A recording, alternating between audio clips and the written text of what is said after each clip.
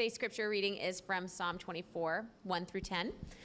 Please join me in reading the verses in bold. The earth is the Lord's and the fullness thereof, the world and those who dwell there within. For he has founded it upon the seas and established it upon the rivers. Who shall ascend the hill of the Lord, and who shall stand in his holy place? He who has clean hands and a pure heart, who does not lift up his soul to what is false, and does not swear deceitfully. He will receive blessing from the Lord and righteousness from the God of his salvation. Such is the generation of those who seek him, who seek the face of the God of Jacob. Lift up your heads, O gates, and be lifted up, O ancient doors, that the King of glory may come in. Who is this King of glory? The Lord strong and mighty, the Lord mighty in battle. Lift up your heads, O gates, and lift them up, O ancient doors, that the King of glory may come in. Who is this King of glory? The Lord of hosts. He is the King of glory. This is the word of the Lord. Thanks be to God.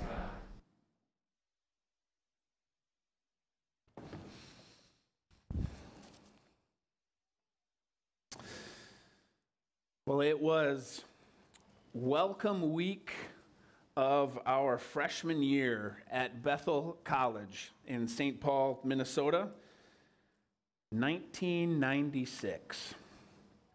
It's welcome week's a short week before the college year begins, and it's packed with activities for the new freshmen. There's a big move-in celebration and orientations every day. There's mixers in the day and evening events. There's a get-to-know-you groups led by upperclassmen in coordinated T-shirts and dormitory socials happening every night, all with 600 people that you've never met before in your life.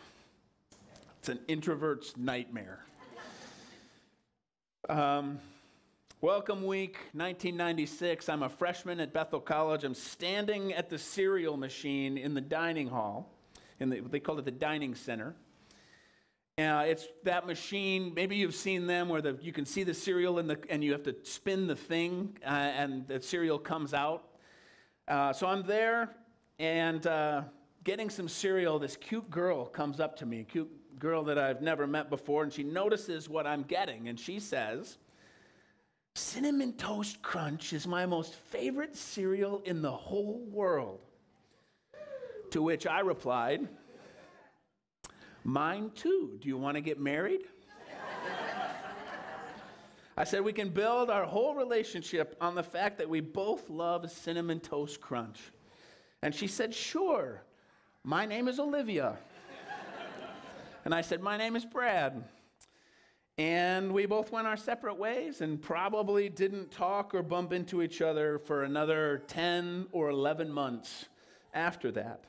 But that is the story of the first time I met my wife. Prophetic, right? Well, you'd only recognize it as prophetic if you know the rest of the story, right? If you know that we did in fact meet again, and that she did in fact say yes the second time that I asked her to marry me, and in fact remind me of the first time that I had asked. And we served little plastic cups of Cinnamon Toast Crunch next to every plate at the wedding reception. But full disclosure, it was my pickup line at the time. There were other girls. "Oh, U2 is your favorite band in the whole world? Mine too. Do you want to get married?" It wasn't until later that you can look back and realize that there was a purpose in the moment, right? That I fulfilled, flirt with cute girls at the cereal machine. And some sort of propheticness, right, that got fulfilled later on in a moment that I didn't realize was coming. That's the way that a lot of prophecy works in the Bible as well. There's a particular historic moment that there's a situation that the scripture is written for and written into. And then there's a later realization, maybe when we start to read the New Testament and we look back and we see that the Holy Spirit was already talking about something greater than just the situation that was specifically being addressed. This is particularly true when you're reading parts of Scripture that aren't labeled necessarily as prophecy, like Psalm 24. Psalm 24 is in the book of Psalms. It's a book of worship songs in the Bible, and yet Psalm 24 is one of the psalms that throughout the history of the church, Christians have sung and recited and celebrated on Ascension Sunday, the day that we celebrate Christ, his ascension after his resurrection into heaven. When you read Psalm 24 and think about the situation that it was written into, we believe it was like an entrance celebration. It was a song that was sung when the Ark of the Covenant in the Old Testament was being brought back into the camp and back into the tabernacle, returning from battle. The tradition was that the ark would go out with the army of Israel and represent God's presence going before his people and his protection over them. And so Psalm 24 is like the soundtrack of scenes that you can read in 2 Samuel 6 or 1 Chronicles 13 when King David returns from battle and he's victorious from the chaos out there and he arrives back in Jerusalem with the Ark of the Covenant to worship God and to celebrate God's saving help and his protection of his people in the midst of battle. But as I said, that's not how the New Testament understands Psalm 24. Since New Testament times, the church has associated Psalm 24 not necessarily or explicitly with Israel's triumph in the Old Testament, but with Christ's triumph over death and his ascension into heaven. And so today, we celebrate the ascension of Christ. Thursday, if you can believe this, was 40 days after Easter. And we're told in the New Testament that Jesus appeared and lived with and taught and did life with his disciples for 40 days. And then he was taken up into heaven. And so this morning, I just want to take a closer look at Psalm 24 and ask it three questions. Who is the King of glory? Why did he return to heaven? And why does it matter for us? Who is the King of glory?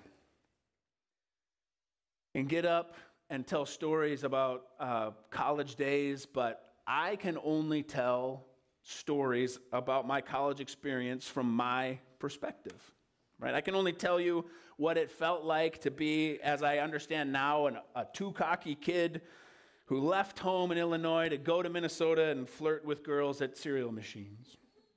I can't tell you what it felt like for my parents to send off an 18-year-old and see them go and know what. I can't tell you what their experience was like saying goodbye to me, although as I'm writing the sermon this week, I'm like, oh my gosh, the time is fast approaching, right?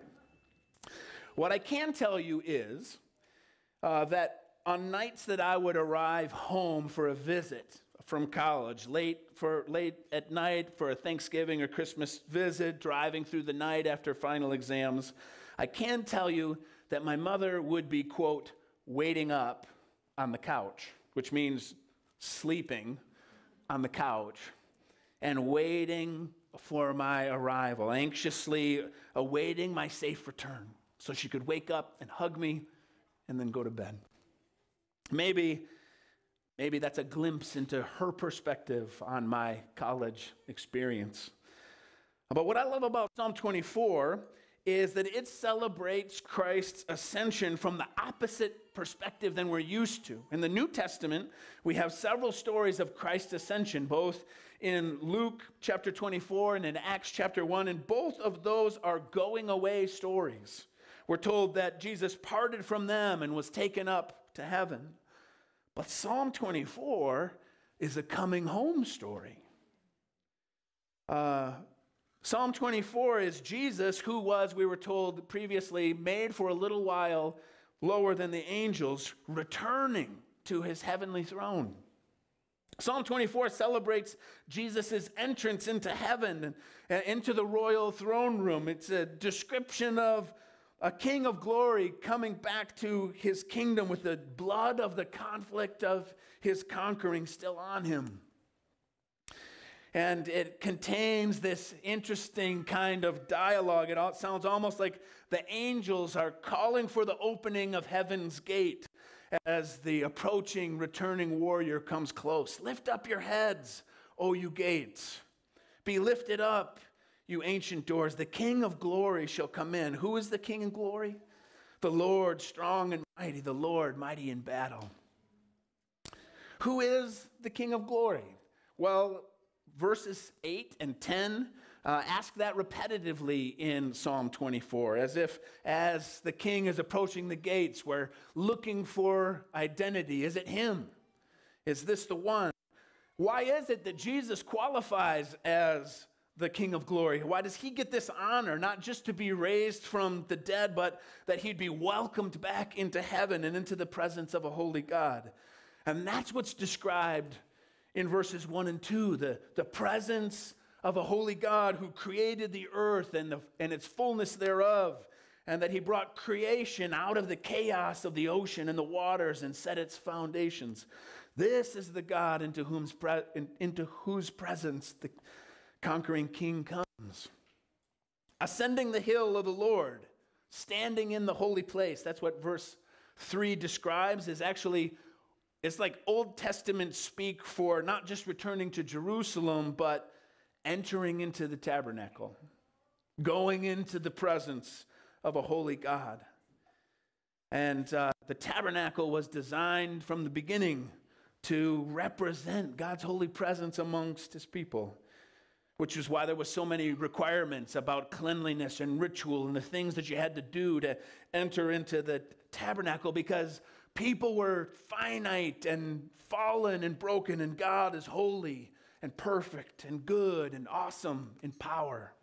How would you presume to go into his presence? If only there was one whose hands were clean, someone who was sinless, right? Someone who had no record of evil deeds, and yet Psalm 24 goes beyond that, says not just no record of evil deeds, but indeed somebody with a pure heart, a life lived without even corrupt motives or thoughts, never selfless, never even allowed someone to be misled or implied something untrue with what they did. This is the description that verse 4 gives us of the qualifications of the one who could ascend the hill of the Lord. He who has clean hands and a pure heart, who does not lift up his soul to what is false and does not swear deceitfully. You see, when we read the scriptures and we talk about Jesus' sinlessness, it's not just an exercise in how awesome Jesus is, but we make a connection there. We see that there's a reason that he was resurrected, because the New Testament says that the wages of sin is death. And so for someone to not be held by death, it must be someone who owes sin no wages, right? Who is without sin. But we're being told in Psalm 24 that it's also the reason for the ascension, for his triumphal return to God's presence. Because why is Jesus the King of glory? Because only he can do it. Jesus can abide in God's presence. He can receive blessing from the Lord. He's pure in heart. He's clean of hands. He's not false or deceitful in any way. This is the description that we have of Christ.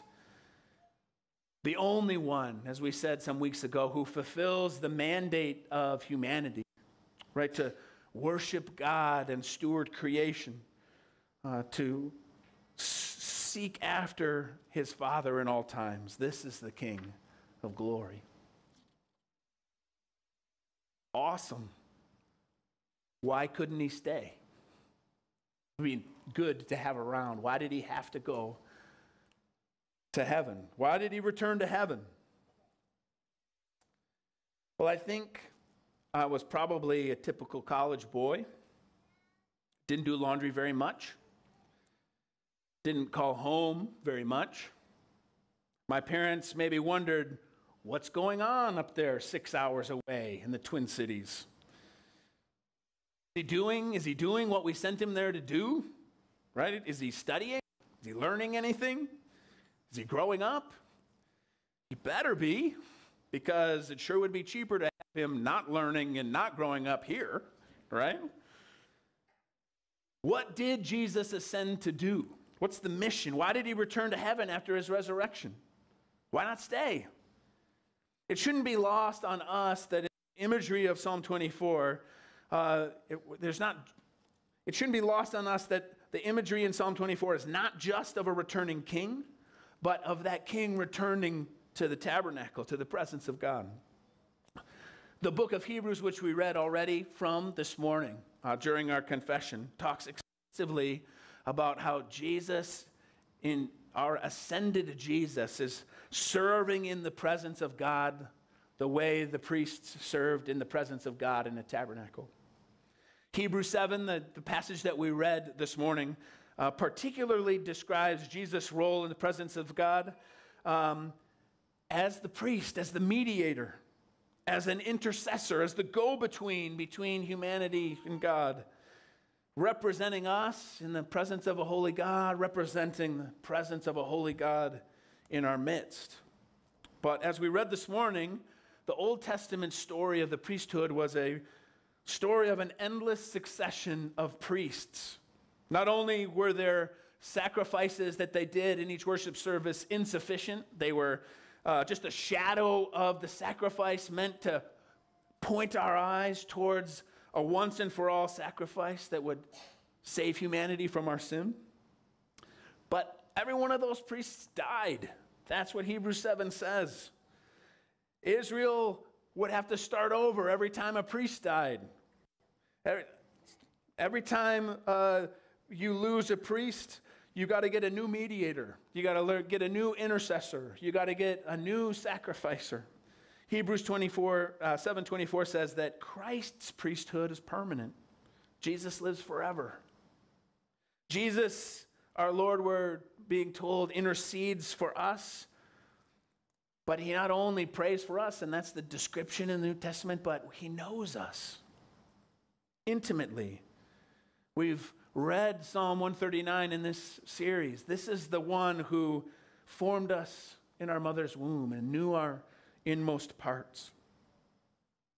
He is the one who fearfully and wonderfully made us. And the description in Hebrews says that Jesus, our Creator and Redeemer, who has known us our whole life, stands and pleads for us in the presence of God.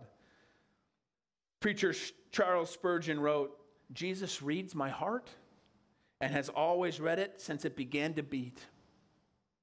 He knows my griefs and has carried my sorrows of old."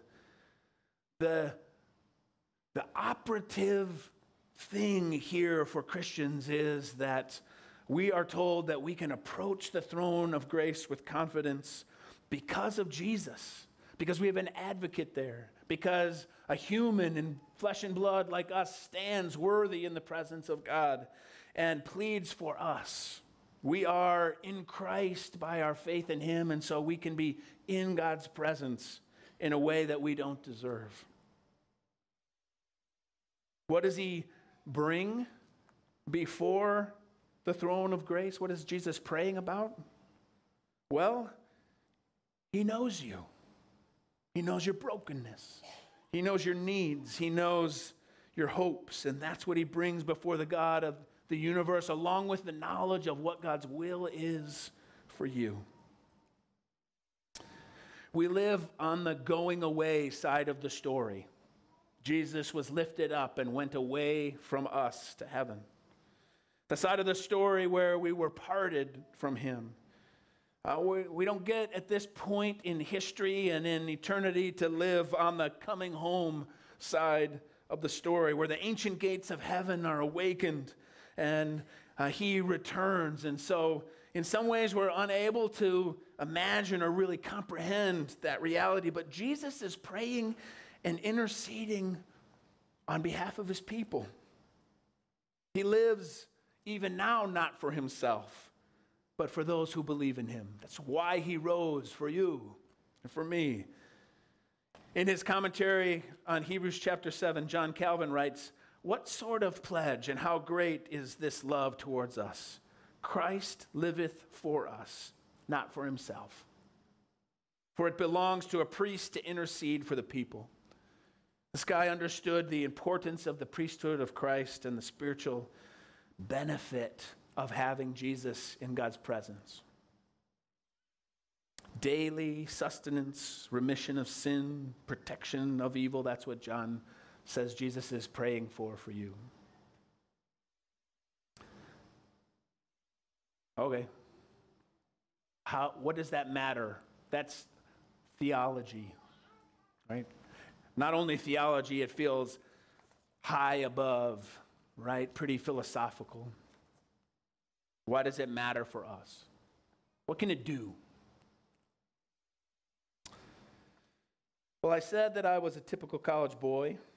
Didn't call home until I needed something, or because I was halfway home and going to be there soon. Sometimes I would call home and say, "Can I come home tomorrow?" On one such occasion, it's a 6-hour drive. I called my parents the night before I was supposed to come home for a winter visit and asked if I could bring a friend. When Mom said yes, I asked if it was okay if that friend was a girl. She said yes.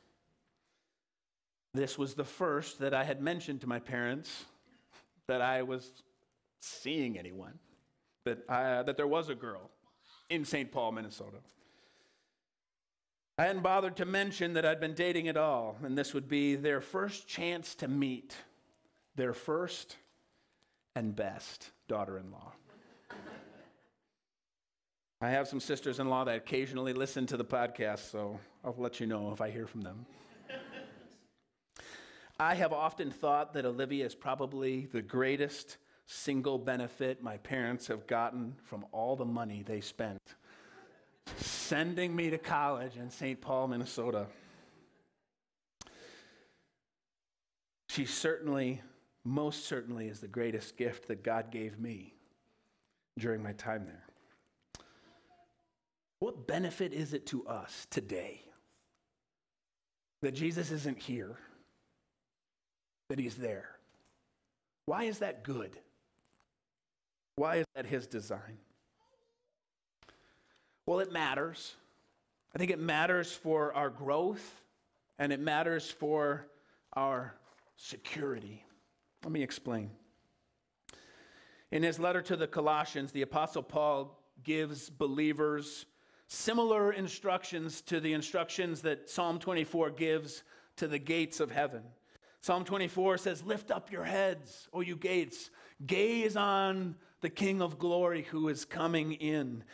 And in Colossians, Paul says, "Seek the things that are above, where Christ is seated at the right hand of God. Set your mind on things that are above, not on things that are on earth." And then later he essentially says the same thing in describing what he says we should set our eyes and our minds on. Compassion, kindness, humility, meekness, patience, and love. When we ponder and yearn for these things, these spiritual values that are the characteristics of the one who has perfectly clean hands and a pure heart, when we fix our eyes on things that are above, we actually stumble into one of the best ways to overcome the things that entangle us, sinful behaviors and indulgences that prevent the growth that we want to see in our hearts. The more time you spend, the more of your bandwidth and energy that you spend pondering the incredible reality that Jesus, the Lord of the universe, stands and pleads for you in the presence of God, the more you will lose your desire to indulge yourself. Setting our minds on the things above renews our identity in Christ and lessens our desire for the things of earth.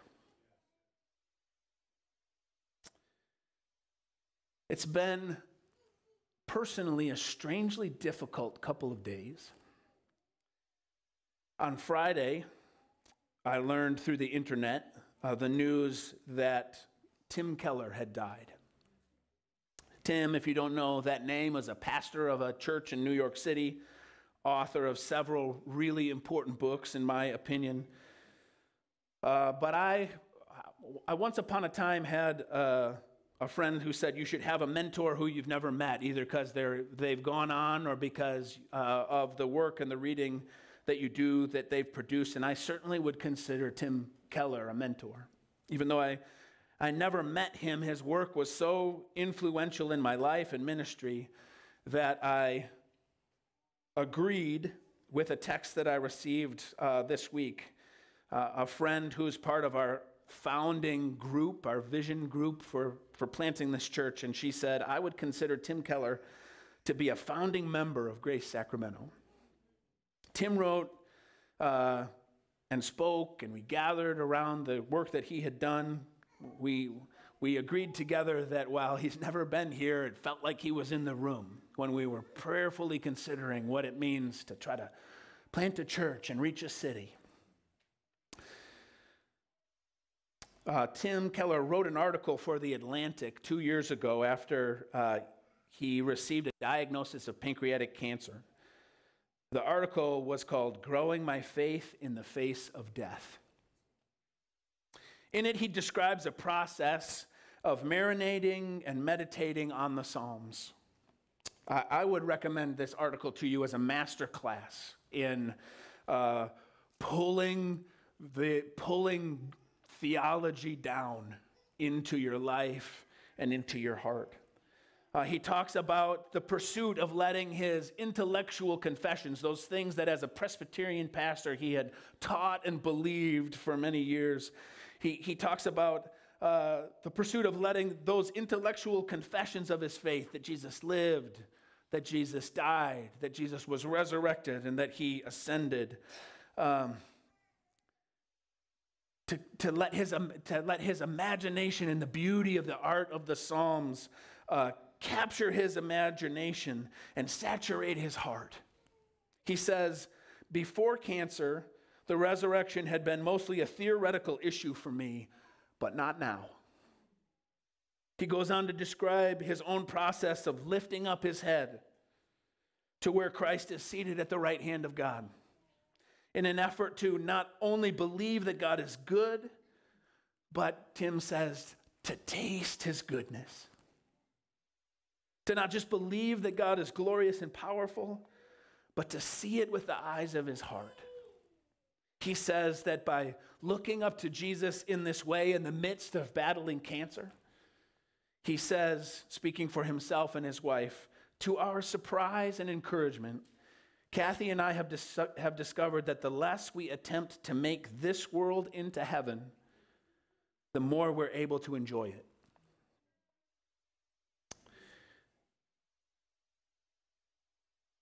There's no getting around a word like cancer. And so it was the opportunity for him to say, is this thing that I've been confessing real enough to give me life and hope and joy? It matters for our growth that we make these things a reality, not just in our heads, but in our hearts. It matters for our security. Colossians 3:3 says, one more incredible thing about the reality of having a King of glory standing for us now in the presence of God. It says, to followers of Jesus, it says, for you have died, and your life is hidden with Christ in God. If our lives as followers of Jesus are hidden in Christ, and Jesus is already welcome in the presence of God, then as Calvin says, we're already out of danger. For what is to be more desired for us than this, that our life remain with the very fountain of life? I heard echoes of this deep kind of security in the communication from the Keller family this week announcing Tim's passing. This is the tweet. Tim Keller, husband, father, grandfather, mentor, friend, pastor, and scholar, died this morning at home. Dad waited until he was alone with Mom. She kissed him on the forehead, and he breathed his last. We take comfort in some of his last words. There's no downside for me leaving, not in the slightest. My friends, where will we find that kind of security? Where will we go for the equipment and the development that our character needs, the virtue that will be required to live as people of faith in a world where cancer and all else is real? This is our hope. This is our hope.